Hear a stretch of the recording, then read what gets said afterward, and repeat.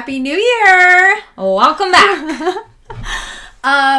So I'm not usually one of those girls who is like, new year, new me. But really But I fucking hope 2021, I'm like manifesting that 2021 is going to be a brand new year. I think everyone's hoping. Yeah. I mean, dear God, I don't think anything could get worse. Yeah.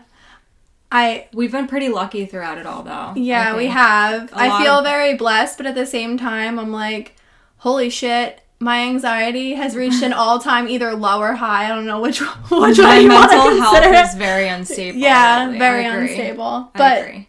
Health-wise, we've been very blessed. Yes. Yeah. I really hope that this new year has a big change coming. Yeah. Manifest it, people. Be those girls who are like, new year, new me. New year, new me. Go to the gym. Fuck it. Don't let people... That pisses me off. When people are like, new year, new me, and they start going to the gym to get healthy, and then, like, the normal gym people take pictures of them, and they're like, everybody comes to the gym now, because it's January 1st. That pisses me off. Because that's the only reason you can start going to the gym is because it's January 1st. That pisses me off. Don't be that person. No, but seriously, manifest that 2021 is going to be a good year. Yeah. And I don't know. I'm just like, on a scale of 1 to Nature Valley granola bar, how for real, what? How much is your life falling apart this year? I feel like I'm pretty close to Nature Valley. I am like, when you open the Nature Valley packet and the whole thing is just a crumble. That's what I'm at. And you stand up and all the crumbs fall on the ground. Yeah, and it's just like, wait, this was a granola bar? Or did I buy granola and put in my yogurt? That's where I'm at. Wow, what a really good analogy. Thanks. That's great. Thanks. I always compare myself to a Nature Valley granola bar when it comes to my mental health. Crumbling. Yes, how much are you falling apart this year? 2020 has just been like... wild. The good things that have come of it, though, I got a puppy. Yes. We started our podcast. Yes. We're healthy-ish. Yes. Everyone in our family, knock on wood, thank God, has been healthy. Yes. Lots of good things, but mostly bad. Yeah. I mean, I haven't been to a grocery store since March. Bryn really won't go. No, I won't. A grocery store. I won't. I tried, like, right in the beginning of everything. People are gonna, like, think I'm fucking crazy, but whatever. I tried right in the beginning, and I had basically, like, a full-blown anxiety attack where afterwards I was questioning, oh my God, do I have coronavirus? My chest hurts. Like, oh my God.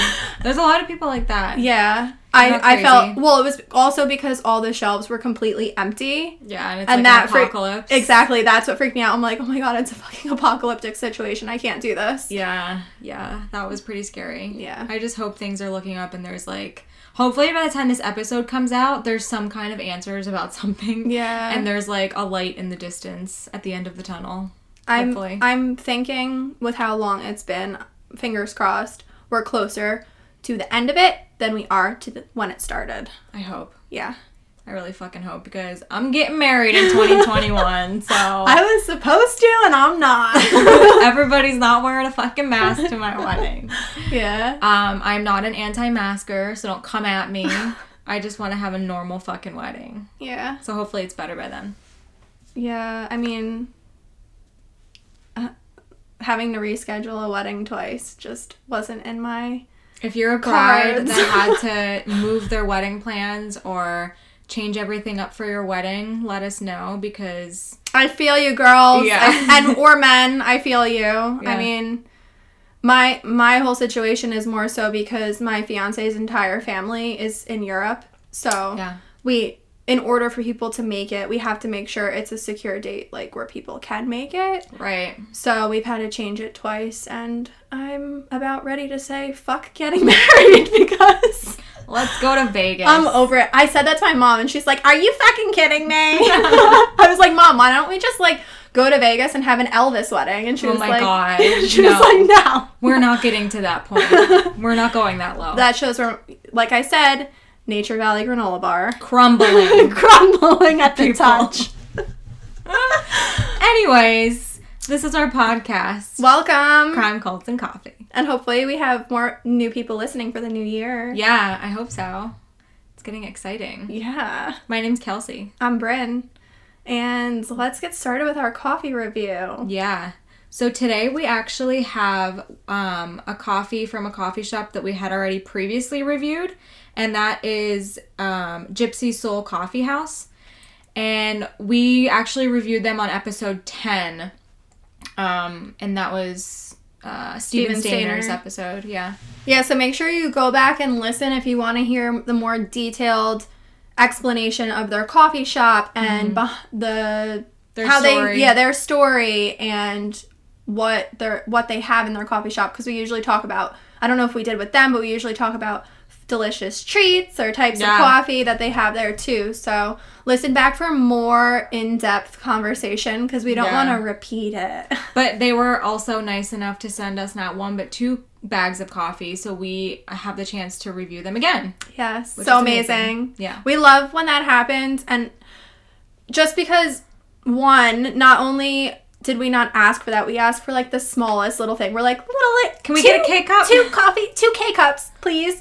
And when someone goes above and beyond like that, we really appreciate it. But also we appreciate it for them, because then we get to talk about them more and promote their shop more in more of our episodes. Exactly. Just to get the word out more about them. Yeah. So, this is a good one. This one's really, really strong. I really like it. I do too. It's like a wake me up. Yeah. I don't know. Well, the name of it, just so you guys know, it's Kenya AA. Yep. That was the name on the bag. Mm-hmm.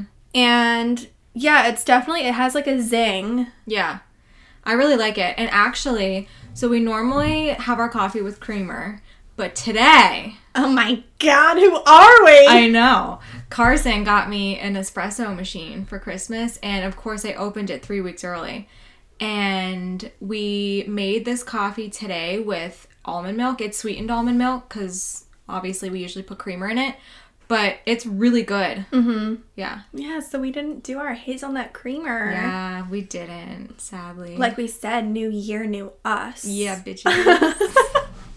But yeah, this is really good. It's really strong. I feel like it's a good coffee for a Monday. You know Definitely. what I mean? Like, I feel a little perked up already. Mm-hmm. Get it? Perked up.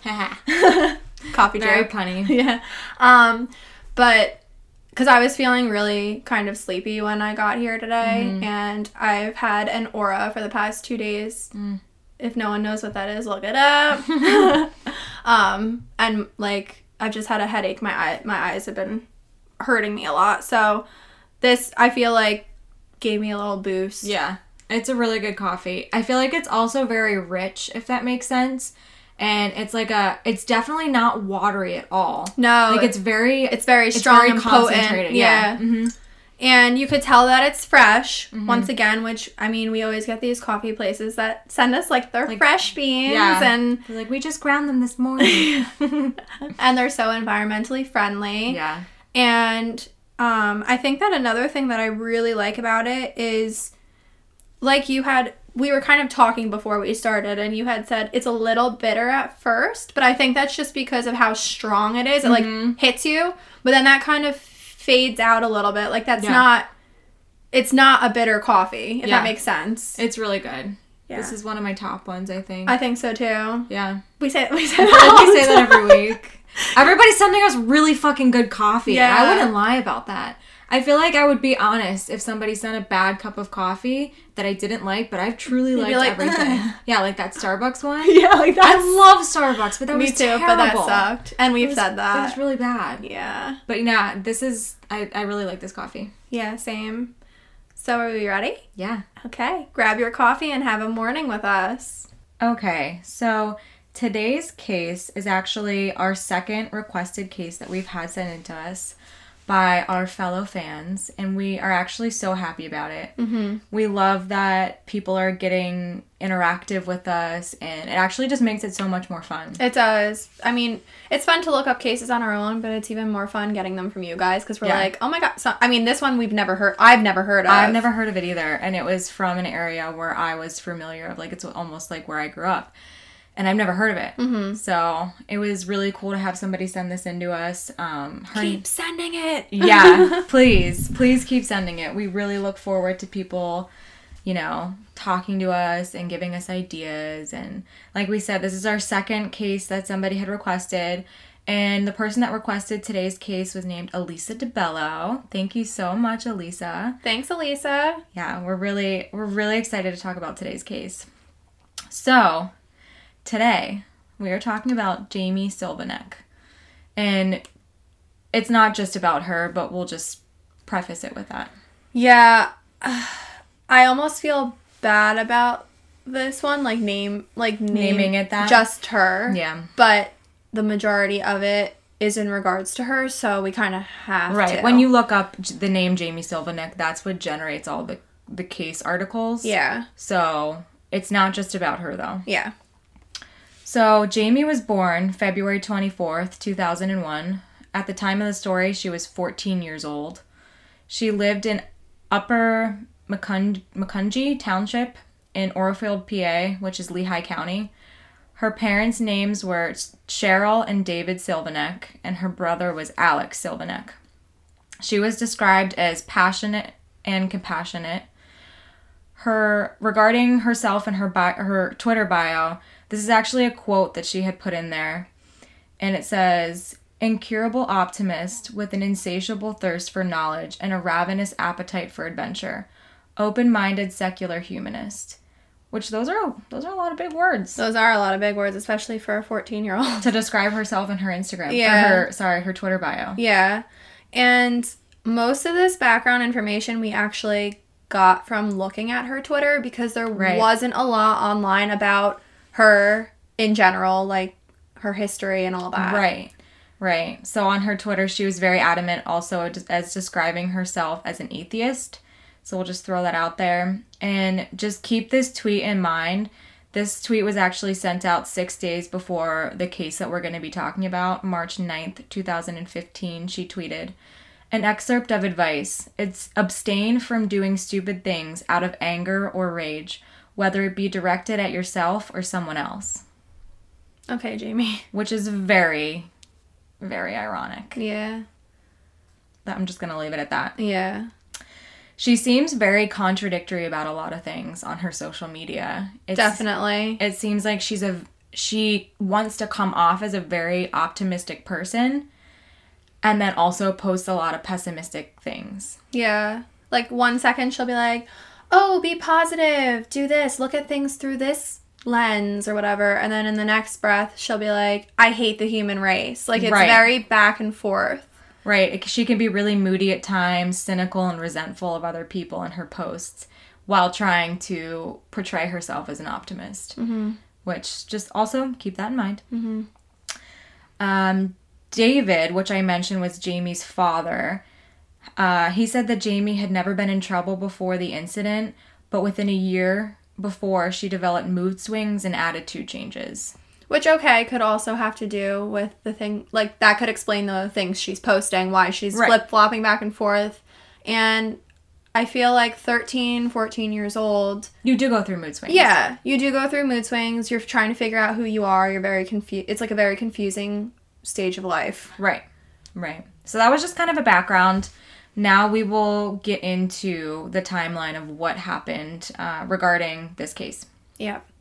So our timeline starts October 2014. Jamie's in 8th grade, and at this time, she's 13 years old. As we mentioned, the time of the incident, she'll be 14, but we're backtracking a bit. Yep. So she's 13 years old, and she meets a boy named, well, technically a man, named Caleb Barnes, who is a 20-year-old soldier at a rock festival in Philadelphia, Pennsylvania. And she actually tells him she's 17. Right. So he doesn't know that she's 13. Which is really not okay in the first place. Yeah.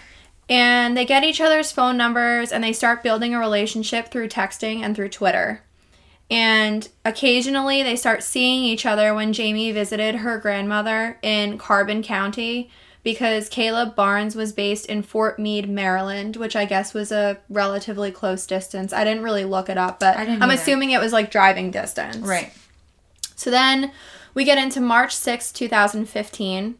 And Cheryl, Jamie's mom, meets Caleb for the first time. But Cheryl learns his age and tells them to end the relationship. Right. Obviously, your daughter, if she's 13 and you find out this man is 20, you're like, what the hell is going on here? Right. And I actually read somewhere that allegedly, that Jamie's mother, Cheryl, actually pulled out Jamie's passport and showed Caleb her age, saying, look, she is actually 13 years old. Uh-huh. She's not 17. And he basically, when prompted for a response, he said, well, you can't fake a passport. So he knew, at that point at least, that she was... Maybe they were already too deep in by then. Right. I don't know. Not making up excuses, but I'm just trying to understand his mindset on why he would, like, make the reasoning Be okay for with it. a 13-year-old relationship. Yeah. So, like I said, she learned his age, told them to end the relationship, as any rational mother would do. That night, Jamie and Caleb have a talk on the phone, and Jamie suggests killing her parents. And this is according to an unidentified juvenile who was in the room during the conversation. This person's name was never released. We don't know who this was. We don't know if it was a friend. We don't know if it was... Yeah. We don't know who this was. And also, according to this person, the conversation included discussing her father's life insurance policy. Which is fucked up. And which is pretty intense for a 13-year-old to be thinking through. I didn't even know what a life insurance policy was at that age. No. I barely even know now. Yeah. Just kidding, I know. And she also discussed planning to lure her parents from their home to a place where Caleb could kill them. And then they talked about how they would dispose of the bodies together. So she had this plan that he would kill the parents and then she would help him with the disposal of the bodies. Wow. Which is super fucked up. And how are you thinking that so rational? Like, how are you thinking that through so much? How do two people have the same, like, are okay with that? Like, how do you know that person that you're going to be telling this to is not going to be like, I'm calling the police on you? Like, how do you start that conversation? Right. I don't know. I immediately got Gypsy Rose Blanchard vibes from this, and I don't know. I didn't like it. Very, very strange. Right. So that was March 6th, 2015. Mm-hmm. I'm going to go on to March 14th, 2015. And I'm going to talk about some text messages that were sent back and forth between Caleb and Jamie. So on the morning of March 14th at 11:12 a.m., which was the day of the concert, Jamie allegedly texted Caleb saying, quote, Caleb, if she asks you about your age, say 16 and a half again. And that the reason you said 20 is you're used to lying to your fellow soldiers in the army to avoid harassment. So when you're in a stressful scenario, it just comes out. And I think we need to just mention, because you said the day of the concert, but we haven't really mentioned the concert yet. Right. We will be getting to what this concert is. Right. It's something that they're planning on going to. Right. We'll leave it at that for now. Jamie and Caleb are planning on going to this concert. Yeah. So these are texts in the morning of the date they were planning on going. Mm-hmm.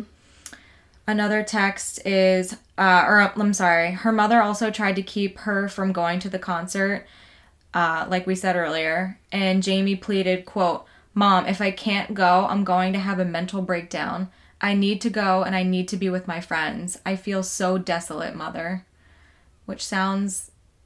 And the words she uses are so advanced for at this time, 14-year-old. And these are allegedly text messages and conversations that are going on, but, like, desolate. Like, I wonder if that was her normal way of speaking. Right. Or if that was her trying to, like, use words that she thought would make her mom allow her to go. You know what I mean? I wonder if she, like, normally talked this way or not. Because I feel like that's not a normal way of speaking. Mother, I'm desolate. Yeah, I feel so desolate. No. I mean, the mental breakdown maybe, even though that's very extreme. So yeah, when Cheryl demands to talk to Caleb on the phone, this was prior to the concert as well, Jamie texts Caleb, quote, tell her your mom mailed your birth certificate early last week from Argentina, so when it arrives, you can prove it to her that you're 16. She allegedly wrote, Say that your Facebook information regarding when you graduated high school and your age is fabricated, so on and so forth. That's so odd. So she's basically telling him all these ways to kind of cover his bases to have her mom be okay with their relationship. To lie that he's 16 and not Right. 20. Right. Instead of being like, oh, wow, I'm actually 14 and you're 20. Right. So I'm assuming she's texting this to Caleb as her and her mother are arguing about this concert tonight. And then Jamie texts Caleb and says, quote, "She needs to go, Caleb, right now. You do not understand. She threatened to throw me out of the house. I want her gone." I can understand being in a fight with my mother, but I don't think I'd ever wish her gone. No, and I'm sorry, but if she wanted to be with him so badly and her mom is saying, get out of the house then, why not just I'd leave? Right. Why not just leave? Right. So then Jamie said, quote, "I'm going to go to the bathroom while you do it, okay?" She allegedly then wrote, "I'll come right out as soon as you're done." So assuming that this is them planning to plot and kill her mother, Cheryl. I just don't understand how... I mean, I don't understand the situation at all. In cases like this, I never do, which makes them so... So difficult. Like, that's part of the reason we are interested in these types of cases. It's because you want to know what's behind the mind. Like, how do these people think this way, right? Yeah. But how is she convincing another human, or trying to convince another human, to take out her parents? Yeah. I don't know. So 7 minutes What does later... she have over him? Right. For You know? him to go and do this. Yeah. That's Yeah. just so... I don't know. I don't either. 7 minutes later, she then texted, quote, "Why don't we wait until we get into the car with her, question mark." This is when Caleb Barnes finally answered her and said, quote, "Fine." Jamie then said, "That would be easier for you, I guess." So they're discussing how to kill her mother. Yeah. And And this is very thought out, premeditated. Yeah. Oh, 100%. Right. And I think it's also interesting that her saying that would be easier for you, I guess, she's kind of manipulating it to look like she's considering his feelings in all of this. Right. You know what I mean? Right. I think she's a very manipulative person in this case. Yeah. Caleb then drives to Jamie's house because, like we said, they had bought tickets for a concert, and it was actually for the Breaking Benjamin concert, which was in Scranton, and that was that night. Jamie's mom, Cheryl, says that they can only go if she takes them. So she's only going to feel comfortable if she's the one driving them there, taking them home. Which, again, she was a really good mother. Right. And And trying to see her daughter's side of things is Yeah. what I'm thinking of. I mean, my mom would be like, you're not going at all. Right, I'm locking you in. Yeah, you're staying in your room and you're never seeing this boy again. Exactly. Cheryl's mom also tries to convince Caleb of Jamie's real age, which was 14 again. It seems like it was multiple times she was trying to... And I think I read somewhere that her accepting to drive them to the concert was her last chance, if anything, to try to convince them that this was not a relationship that should This be is happening. not like a realistic thing at Right. this age. Maybe, 10 years down the road when Right. the age difference isn't as big of a thing, but 14 and 20 is Right. massive when there's a 14-year-old girl and child involved. Disgusting. Yeah, Disgusting. honestly. So, like I said, her mom, I guess, took this as probably a longer car ride for her to kind of talk some sense into them, thinking, okay, maybe I can get them to talk in the car. Yeah. Caleb and Jamie text during the car ride, and Caleb says, quote, "Next time we're out of sight." And then Jamie says, quote, "I love you. We can do this." Which makes it sound like it's not even like you're about to murder someone. Like, I love you. We can do this. It's like you're like, it's something so simple and nonchalant. Yeah. Like, we can buy this house. Yeah, we Like, can do this. You're talking about murdering your mother. That's disgusting. And actually, originally, she had planned to murder her mother and father. Yeah. Yeah. Gross. So, Cheryl waits in the hotel lobby while they were at the concert. So, she was a trooper. She took them all the way to the concert, waited in the lobby for the concert to be over, and there was actually video footage to prove all of this. And then sometime after, they eat at Chris's family restaurant in Upper Macungie around 12 a.m. I hope I'm saying that right. Macungie. Yeah, I don't know. Macungie. I don't know. Around 12 a.m. after the concert. And then Cheryl waits in the car while they eat. So she's just their chauffeur the whole night. Yeah, and it's like... For a relationship she doesn't condone. Yeah, and clearly maybe she's not condoning the relationship, but she's giving you a little leniency if she's allowing you to basically have a dinner date with this man while she waits in the car while you're eating dinner after she already waited in the car for hours while you were at a concert. Right, and this is a mom trying to do the best she can to protect her 14-year-old girl. I'm not even going to say woman. She's a girl. She's a girl. She's a girl. Yeah. So then we're on to March 15th, which is basically them just getting home that morning from the concert. Like we said, they were eating around 12 a.m. So we're into March 15th, 2015, and this is sometime before 1 a.m. Mm-hmm. They drive back to the Sylvanek home at 1516 Randy Lane. They parked in the driveway, and it's believed that Jamie was sitting in the back seat while Caleb stabbed Cheryl Sylvanek in the neck. And 50-year-old Cheryl was beaten, choked, and stabbed in the neck at least 5 times, which is absolutely awful. Like, she was taken by complete surprise. Yeah. And there's going to be many different depictions of what actually happened that we're going to get into. Right. So this is what, I guess after looking into the case and seeing all the evidence and evaluating the crime scene, what they believed happened. Right. So neighbors, while all of this was happening, neighbors hear intermittent horn sounds for 20 to 30 minutes.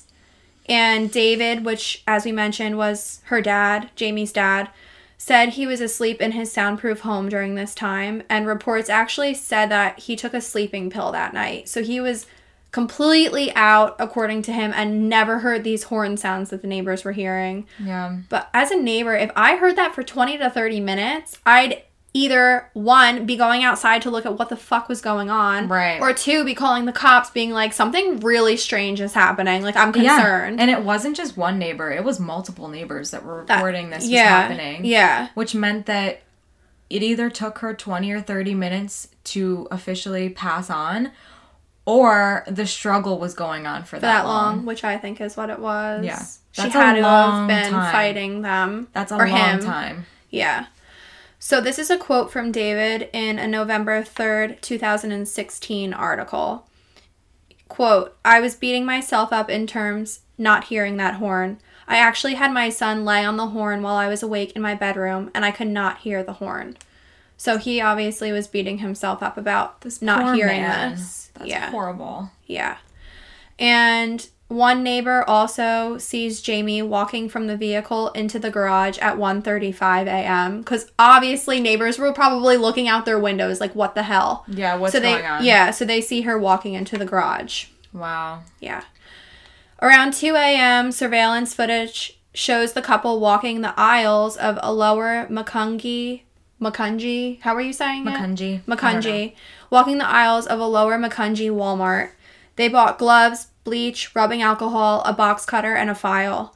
And then they leave the store in the car Caleb drove from Maryland. So they weren't in the car that her mother, Cheryl, was driving. They were in his car that he drove up in. Right. And records said that the footage shows Jamie looking rather playful and not upset at all, which makes me want to fucking throw up. Right. And later we'll talk about how the court tries to say that she was manipulated by Caleb during all of this.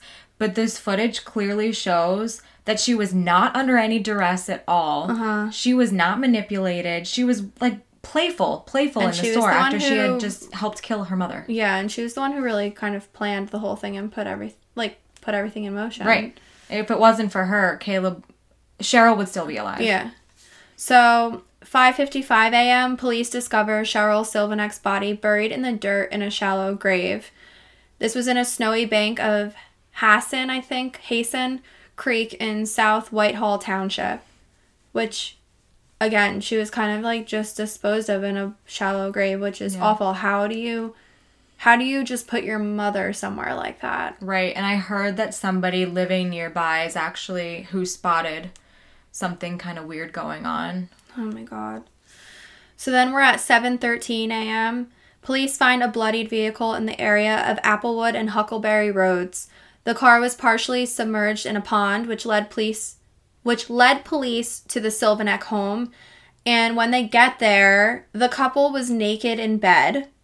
Which, how the hell? How? Are you like this after you just murdered your mom, or had your mom murdered, okay? Cleaned everything up, disposed of her body, and disposed of her vehicle, and you're, like, naked in bed together. Right, and you go home and probably are having sex with a 20-year-old and a 14-year-old. Yeah. Like, she's 14. And this man just murdered your mother under your instruction. This is mind-blowing. Yeah. And again, when the police came and found them like that, Jamie's father, David, was asleep. So he still, like, had no idea that anything had happened. Yeah. That they were even in the house naked in bed together. It had to have been soundproof. And he, like, I can't even imagine the survivor's guilt that he has coming along with what had happened, and, like, how he felt blaming himself, knowing that he could have maybe heard the horn and stopped something. And it just really seems like there was no way for him to have heard anything. Well, David, none of this was your fault. No, it really wasn't. So that day, Jamie and Caleb were arrested and charged with the homicide. And getting into the differing stories, basically before we start that, I just wanted to say, like, one other thing. Yeah. I think that the fact that they also, the police were so on top of this. Mm-hmm. Like, I'm looking right now, the reason I'm just, like, trying to gather my thoughts is because I'm looking at the times. Before 1 a.m. is when all this happens, right? Right. By 2 a.m., they're getting all the supplies or whatever. By 5:55 a.m., which is like 4 hours later, the police already found her body. Right. And then by 7, they already found her car. Like, I feel like the police were on just top of really it. On top of everything. And I think they did a really nice job. I agree. Getting all of this, finding everything right away and going to the house right away and pulling them out. Like, they just were on top of their shit. So quickly. And, like, who knows if they hadn't been so on top of their shit, maybe David may have not been so lucky. Right. Her father. Right. Yeah. Or maybe they would have gotten away with what they did. Right. Been able to cover it up better. Yeah. So, getting into the differing stories that were told, one story was that Cheryl caught them having sex in the car, and that's why they murdered her. Right. So, one article stated that when Cheryl found out, she threatened to phone the police, and then Caleb stabbed Cheryl in the neck during the argument. So they were caught having sex in the car, and she freaked out and was like, I'm going to call the police, which I could see a mother saying that. Yeah. And then him freaking out. Your 14-year-old daughter? Yeah. Yeah. Another story was the day after the murder, Caleb told detectives that he was protecting his girlfriend when he killed her mother. Right. He said he and Jamie had fallen asleep in the car on the way home from the concert, and when they arrived home, Cheryl told her daughter to wake him up and tell him it was time to drive home, which didn't really make sense to me, because I was like, you're saying you're sleeping, but you know she told her to wake you up to drive you home. Like, that didn't really make sense to me. And after all that she had gone through that night, Cheryl had gone through to kind of facilitate this date and give her daughter a chance, I don't think at 2 a.m. or 1 a.m. she would have been like, okay, drive back to Maryland. Yeah. And not to mention, they were eating dinner at Chris's family restaurant, which was in the town they lived in. Right. It wouldn't have been that far of a drive from finishing dinner to getting home. Like, that just doesn't make sense. No. So, Cheryl left the car and went inside. This is according to Caleb. And Caleb and Jamie woke up and had sex in the car. So that kind of goes along with the story, the first story I said. And Cheryl came back out to the car to see where her daughter was, like what was taking so long, and caught them in the act of having sex. Cheryl began attacking her and, quote, wouldn't stop hitting Jamie. Caleb claimed Cheryl was in a sort of rage, which I could totally see that happening if that was the truth. Right. Which but that's not a is- reason to murder someone. Right, that's justifiable. Like, Yeah. So he said he got out of the car and went around the driver's side door and tried to pull her off Jamie. Cheryl hit Caleb and he began stabbing her, which why would he have a knife on him? And why if you're a man defending yourself, why do you need to pull a knife to protect yourself? From the girl's mom. Right. Yeah. And he said after he, quotes, did it, Jamie, quote, just sat there. And then he said at some point during the trial, Caleb's attorneys claimed it was Jamie who had the knife and killed her mother.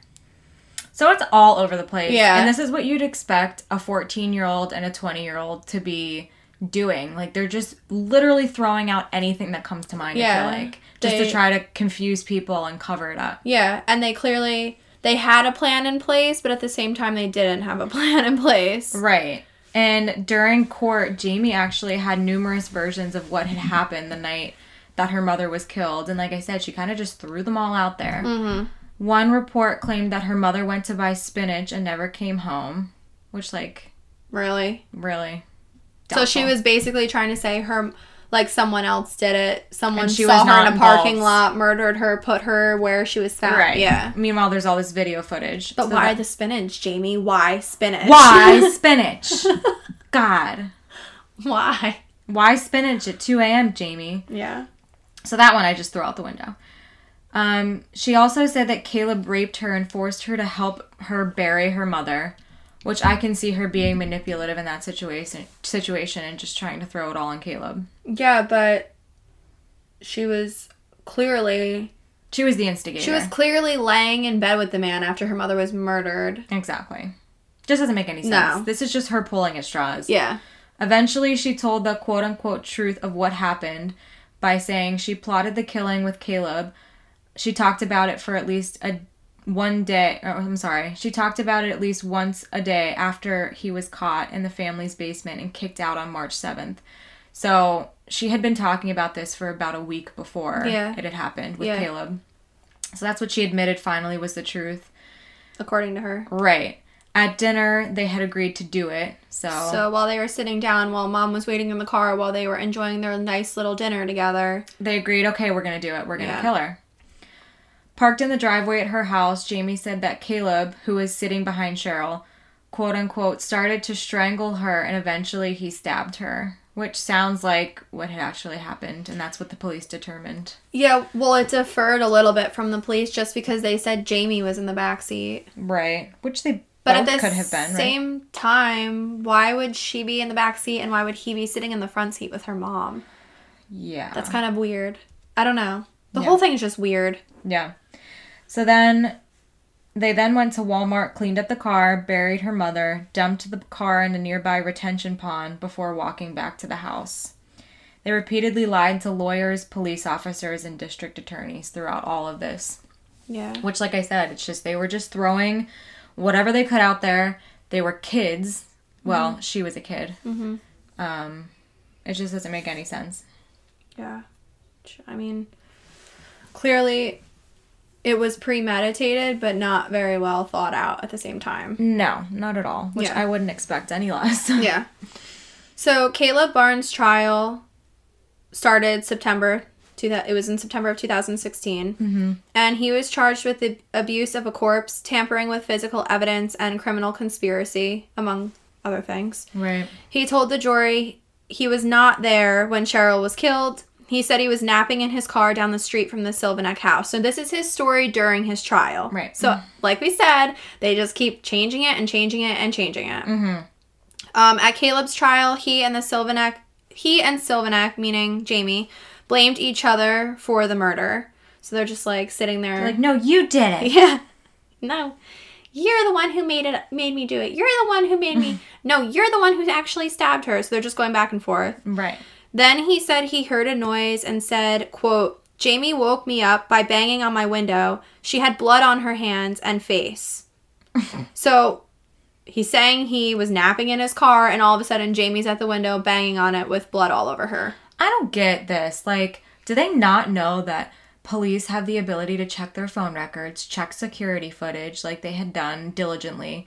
And, like, did they not know that their story was not going to meet up with what they were saying? Well, and police are comparing his story to her story. Right. And they're not saying the same fucking thing. They probably should have agreed on a story before, you know? Like, let's just walk in and say whatever we want. Yeah.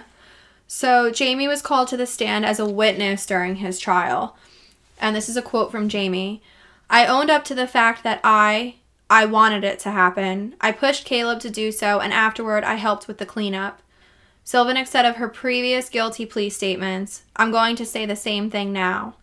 So, she denied any role in the stabbing of her mother, but she did admit to wanting it to happen. Right.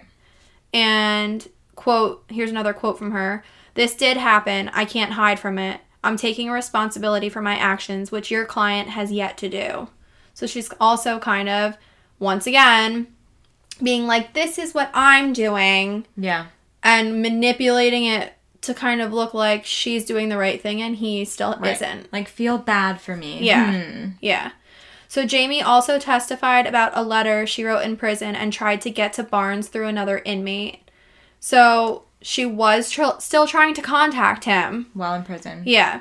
In this letter, she repeatedly says she loves Barnes, wants them to be together, and asks him to, quote, take the fall. I think this is straight up her trying to manipulate him and once again into just like taking saying he did everything. Right. Yeah. And another quote in the letter, "I need your help." And then, which is another guilt trip. Mm-hmm. And then she also says if their positions were reversed, she would be on the witness stand to help him. Again, like, manipulative. Yeah, no. Yeah. Another quote, "You are my soulmate." And later she added, "Even if you despised me, I would still be at your trial to help you." No, you are not, though. Yeah. Like, she's lying. Yeah, meanwhile, in his trial, what did she say? Oh, which your client has yet to do. Right. Like, she's just... Like, she's being a bitch about it. And then she ended the letter with, "I love you," written 3 times. And Caleb was found guilty of first-degree murder and other charges. He was sentenced to life plus 22 to 44 years in the state prison without parole. And he has appealed to the Superior Court for a new trial. So that's where he's at. Yeah. This whole thing is just crazy. So Jamie's trial, which was around February of 2016, there was a plea hearing which took place nearly a full month before Jamie Sylvanek's scheduled trial. The transcript shows Jamie sat down with the members of the district attorney office several times after 2 days, the week of January 31st, and over 2 days, the week of January 31st, and gave them additional details of her mother's death. Also, when she agreed to testify at Caleb's trial. So that was the time she agreed to testify. Mm-hmm. Before you go on, I just want to note something I read that we didn't throw in there. Basically, I think after this plea hearing, the media was all pissed off that no one was informed of this plea hearing. Really? Like, it was like an unknown thing, so they couldn't get any kind of coverage or details on it. And that's why they subpoenaed these transcripts, because apparently after the plea hearing, there was, what's it called? Oh, God. A gag order on either side talking about it. Oh, really? Yeah. So the only information they could get on this plea hearing was the transcripts. So what you're reading is just all of the transcripts. Right. In the transcripts, Jamie and Caleb discussed killing her mother for a week leading up to the March 15th attack, like we had talked about, when he had first met the family and the family basically told him to, get out of here. Quote, "He proposed that we kill her and that we had discussed things such as turning her away, me luring her away." Jamie Sylvanek testified the transcript shows. And, quote, "And he made me comment," I'm sorry, it's hard to read here. "And he made a comment such as, I already have my knives picked out, and I was entertaining the conversation." So basically she's trying to then twist it on him, saying he's the one who suggested all of this. Right. But then she says, but I was so selfish at the time.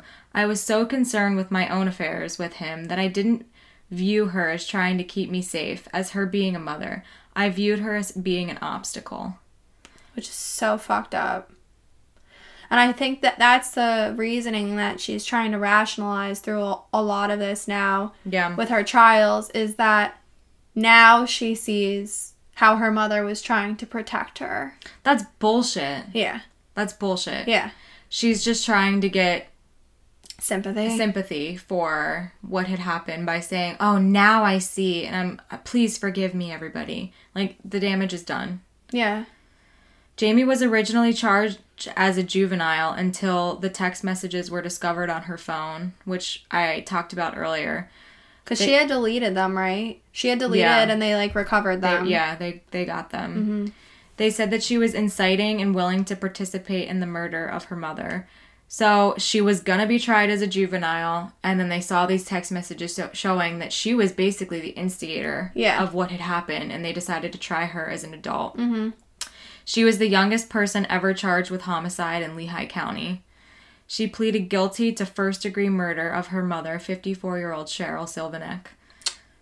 It just breaks my heart. It's so sad. Her mother was just trying to be her mom. Like, right.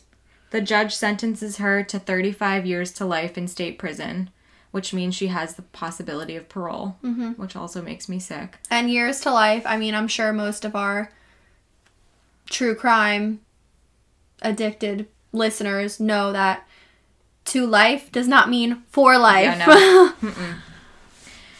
She told the jury that Barnes killed her mother while she watched, which we had mentioned earlier. She said that Caleb reached for her mom's throat while he was in the back seat of her sport utility car as they were parked in her driveway. Jamie said, quote, he started to strangle her, then eventually stabbed her. So fucked up. Her attorney, John Waldron, appealed the judge's decision to try her as an adult, but in 2017, the court refused to overturn the ruling, saying her case was a, quote, extraordinary case. So, good for the fucking court. Mm-hmm.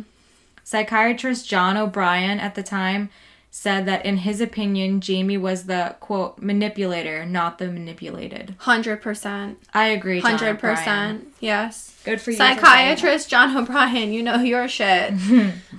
The court said, quote, Sylvanek, even at her young age, had become an adept liar and an emotional manipulator of those around her. In using these traits, she was attempting to avoid responsibility and consequences of her action, which literally sums up exactly how I feel about her. Exactly. Yep. Especially, like, she is playing on everyone's emotions. Even in her letter to Caleb, I'm not saying Caleb's not in the wrong. Clearly, he fucking did it. Yeah. Clearly, there's still something wrong with him that he wouldn't be like, I'm calling the police and our relationship's over. Right. He did it. But she played on his emotions and continues to play on his emotions. And is now trying to play the victim in everybody that's coming in contact with her. Yeah. So in May 2019, lawyers from Juvenile Law Center in Philadelphia file a petition with Lehigh County Court to have Jamie's conviction overturned, and they start looking for a new trial to happen. And the court date has not been assigned yet. But the new lawyers said that Waldron, which was her former attorney, was ineffective in his defense. So that's basically their defense, is saying he was ineffective with his. Right. Which, I don't know about that. Like, he seemed pretty fucking effective. Right. And they're trying to say that he left out her history of mental health issues, which, okay, if she had mental health issues, I do feel bad for her in that aspect. But why wouldn't this be brought up sooner? And was she getting help for it? Or all of a sudden now is this the claim? Right. Like, that's what I'm wondering. Right. And they said, quote, she had a substantial history of trauma and an undiagnosed learning disability should have been brought to the judge's attention. Which, massive eye roll. Because... If you could feel my eye roll right now. Yeah, an undiagnosed learning disability. I was a special needs teacher. Yeah. And that can range from anything to ADD to being on the spectrum to having, like, severe, like, mental incapacities. And, you know what I mean? But, like, having a learning disability does not make you a fucking murderer. No. You have a choice still in the matter. And through her Twitter, when I read that, I was like, okay, this girl's mental, quote, or undiagnosed, quote, learning disability, whether if she did have one, in her Twitter, it could not have been that severe, because if you read her tweets, she sounds so fucking intelligent for a 14-year-old. So articulate with her words. Like, big vocabulary. Right. And they're saying that she had an undiagnosed learning disability, which, again, circles back to that gives you no fucking right to murder your mother. No. Like, no. There's plenty of people. That's a horrible defense in my mind. Yeah. There's plenty of people with mental health issues and learning disabilities. Who don't commit murder. And who don't choose to murder their parents. Disgusting. Yeah. And if that were the case, I'm sorry, we'd have a million 14-year-olds murdering their parents out there. That had learning disabilities. Yeah. It just doesn't, I don't know. I just thought that was a really, really stupid argument on their part. That's a terrible defense. Yeah. But whatever. Awful. So the affidavit attached to the motion, Jamie wrote that Caleb physically abused her and threatened to kill her friends. So that's another thing she's trying to throw out there of what he apparently did. Meanwhile, she's writing to him saying, please, I love you. Take the blame for this. Yeah. It's just very contradictory. Like, she is a very contradicting human. She's a horrible fucking person. Yeah. And then there's another quote from her lawyers. The trauma both stunted her emotional development and made her acutely vulnerable to her abusive and controlling romantic relationship with Barnes. Which, I don't know. She clearly was the mastermind. Like, there's no ifs, ands, or buts around it. They have text to prove it. Yeah. They have people, a minor overhearing it to prove it. Video footage. Yeah. And they plan to call Barnes as a witness to talk about him and Jamie's relationship, his observation of Jamie at the time Cheryl was murdered, and so on. So what I'm thinking about that is by calling him to the stand and them saying, what was your observation of Jamie when her mother was murdered? This is in my mind, their defense in that situation is they're trying to get him to say that she had no remorse, no reaction to it, and it be a mental health issue on her part. Like she's psychotic or she's a sociopath. She had no emotion to it. She might be a sociopath, but that's not something that's going to get her out of prison. There's plenty of sociopaths who have committed murder that are in prison. Like, I don't get their angle on that one. Yeah. And then, I mean, he's also going to say his observation of Jamie. I mean, there's video proof of them at Walmart and she's being playful. Right. The cops found them in bed. That's the observation of Jamie. Like, clearly she was a sociopath. Okay with it. Yeah. And she's said that she was okay with it at the time. Maybe she's not now. Maybe she's realized, oh my God, like, what have I done? But sorry, honey, you can't take it back. Like, there's no changing that. Your mom is gone, and it's your fault. You took away her from her husband. Yeah. And her children. And her son. Right. That's awful. So they also plan to call to the stand John Waldron, which, as we mentioned, was her former attorney, detectives that investigated the killing, John O'Brien, which is the psychologist that previously testified in Jamie's case, and he was so accurate, I think. John. 3 doctors, Michelle Mason, who's the director of Juvenile Special Defense Division, and Jill Spector, who's the senior legal consultant with the National Clearinghouse for the Defense of Battered Women. So they're trying to bring that into play, I guess, that she was abused by him and coerced by him. Yeah. And Jamie's former teacher, and then childhood friends and family. Yeah. I don't see how their defense is going to go well at all, but, you know, good for them for having ambition, I guess. Yeah. Like, reach for the stars. Reach for the stars, all right? Do what you got to do to make yourself feel better. I mean, the sad thing is, I don't want to diminish if like we said, it's not an excuse to do something so horrific to someone, okay? But I don't want to diminish if she did have a mental illness. Mm-hmm. But in which case, it should have been treated properly beforehand, it didn't lead up to this. Because if that's the case, then this shows why people with mental health need help. Right. There's plenty of people with depression, anxiety, bipolar disorder that don't murder their mothers. Yeah. I've had the conversation with people before because I've heard this. I don't know if I heard it on a podcast or read it in a book or heard it in a documentary, but it's so accurate. And it's like there's plenty of sociopaths and psychopaths out there who never commit murder. Right. Their brain doesn't go that way with it. Right. Yeah, they might not have remorse. They might not have emotion. They might do horrible things and manipulate people. But there's plenty of them that don't commit murder. Right. And I think that if that's the case with her, clearly she had the mindset where you are okay with committing murder and that's not okay and she should be fucking locked up for it for life. Agreed. So I'm going to read Cheryl Sylvanek's obituary. Cheryl L., which her middle name was Lynn Sylvanek, 54, of Orfield, died Sunday, March 15th, 2015. She was the wife of David L. Sylvanek, born in Lehighton, September 8th, 1960. Cheryl was the daughter of Clark K. Sr. and Margaret E. Watkins Lynn of Jim Thorpe.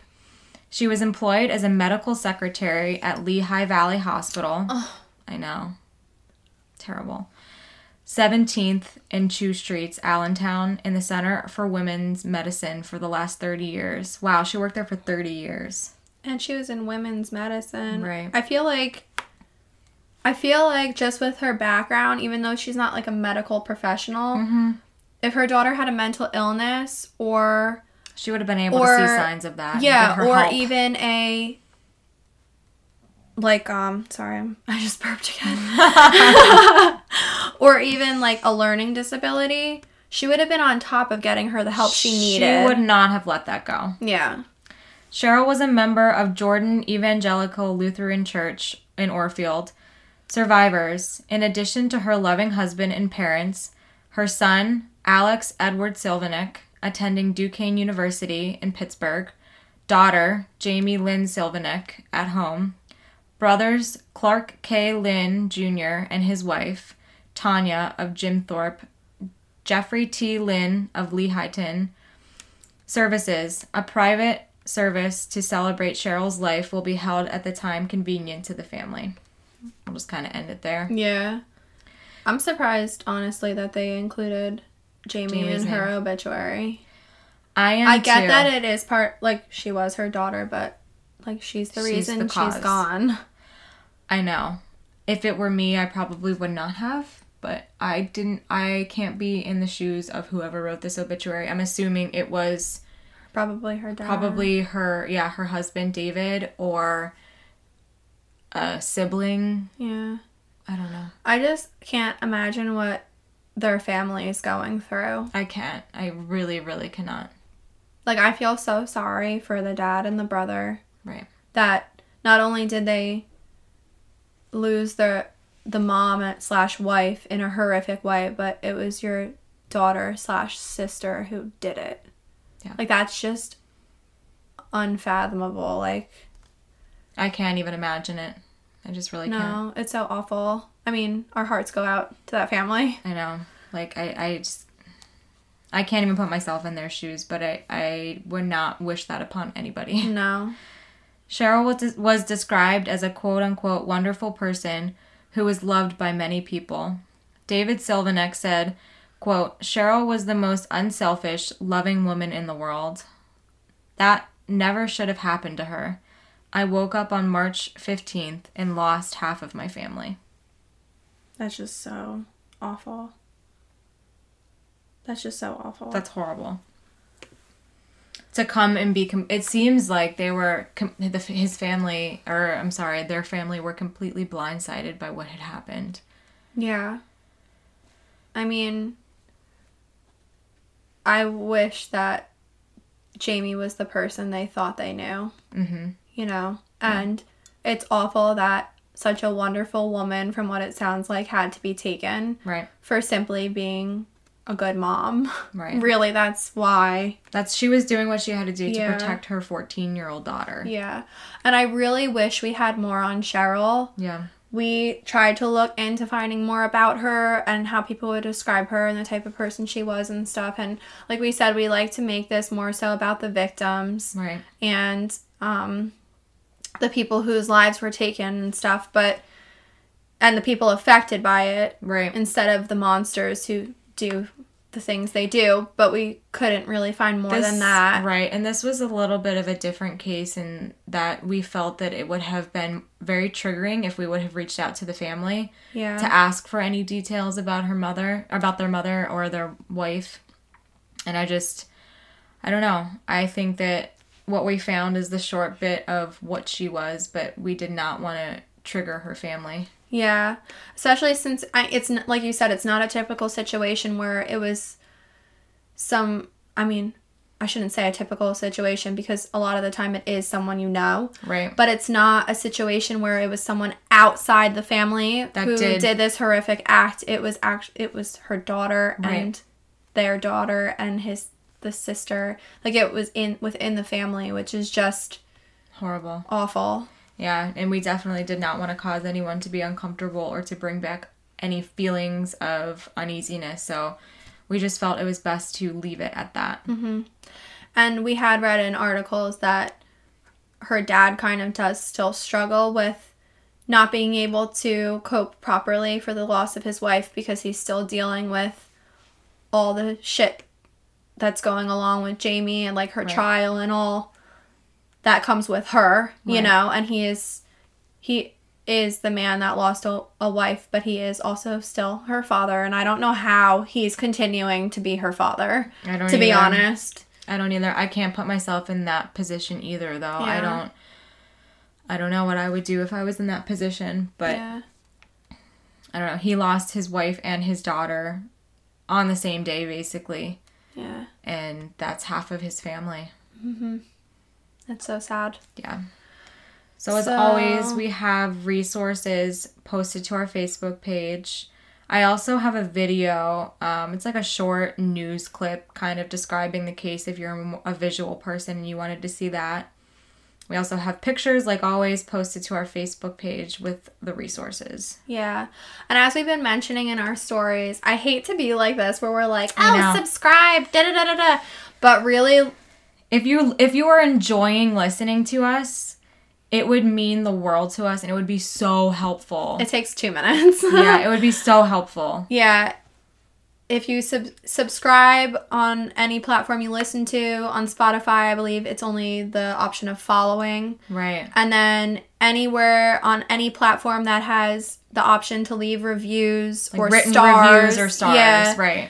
Doing that just helps podcasting platforms. Just it helps, in general. Yeah, it helps basically people to see your podcasting account. It gets our names out there. Yeah, it pulls it onto more feeds and we gain new listeners from it. Mm-hmm. So it's just like really helpful and we really do enjoy doing this. Like every week we're like, oh my gosh, I can't wait to record. Like recording is our favorite day and it is. We love doing this. So if you guys enjoy listening, that would just be a huge help. Right. It would keep, our ratings up and us to be able to continue to do this. Mm-hmm. And it would just mean a lot to us. And we're not saying you have to be like, whoa, Crime Calls and Coffee is my favorite podcast. No, definitely. You can literally put anything you want, even if it's constructive criticism like we've talked about. Yeah. Anything on the reviews, or you can even message us about things. That would help too. Yeah, definitely. Yeah. And basically, do we have anything else we want to say? Do we have anything happy we can add? Because this one we kind of left it on a downer, even though we were talking about Cheryl. Yeah. It's the holiday season. In 2020. We have shirts. Oh, yeah. Still available. Yeah. On our site. We have stickers. Yeah. We have shirts. We have the splatter design, the tie-dye design. And we have our just plain black shirt with the logo on the pocket. Yeah. And if you guys show interest in these, we only have like a limited amount left, but if you show interest in these, we'll get more. Yeah, we'll get more. And it kind of lets us know that, oh, wow, we kind of can sell merchandise. Like, people like the merchandise, and maybe we've had some questions about coffee cups in the future. Shout out Johnny. My friend reached out probably a couple days ago and she's like, so I'm a huge fan. When are you getting coffee mugs? And I was like, it's funny. We talked about that before we even started the podcast. Yeah. I mean, it just goes perfectly. Yeah. I would drink out of it. But let us know if you would buy them. Yeah. We basically just want to make sure it's worth it because we have to put a lot of money out there in order to get them made. Right. So, yeah. Right. And I don't know. Anything else you want to add? I don't know. Oh, yes. What? So I think we mentioned this maybe at the end of our last episode, but we do want to start having, maybe it's 2 episodes ago. Yeah. We do want to start having people come on, and we've decided that we're going to have people send us short stories about something weird or creepy that's happened to them or anything in that realm that they want to talk about. Right. And we'll kind of have you on at the end of an episode, and you can talk about it in your own words, and then we'll kind of have a conversation back and forth about it. Yeah, we're going to put up a little story first with how to do it, the guidelines we kind of want to go by with it, because obviously it would have to be kind of typed out and structured first. We'd have to... Right, just to keep it organized. Yeah, just keep it organized so it's not like you guys are fumbling for words like sometimes we do. And it obviously can't be an hour long, but we'll put types of stuff like that about what we're kind of looking for. And we would love to have you, our listeners, on. That's like a dream. Yeah. That'd be really cool. Yep. So think about weird, creepy cases, you crazy people. And things that have happened to you. Yeah. That you've seen or heard. Let us know. We love that kind of shit. Yeah. Yeah. All right. I think that's it. Yeah. Until next week. Bye, guys. Bye.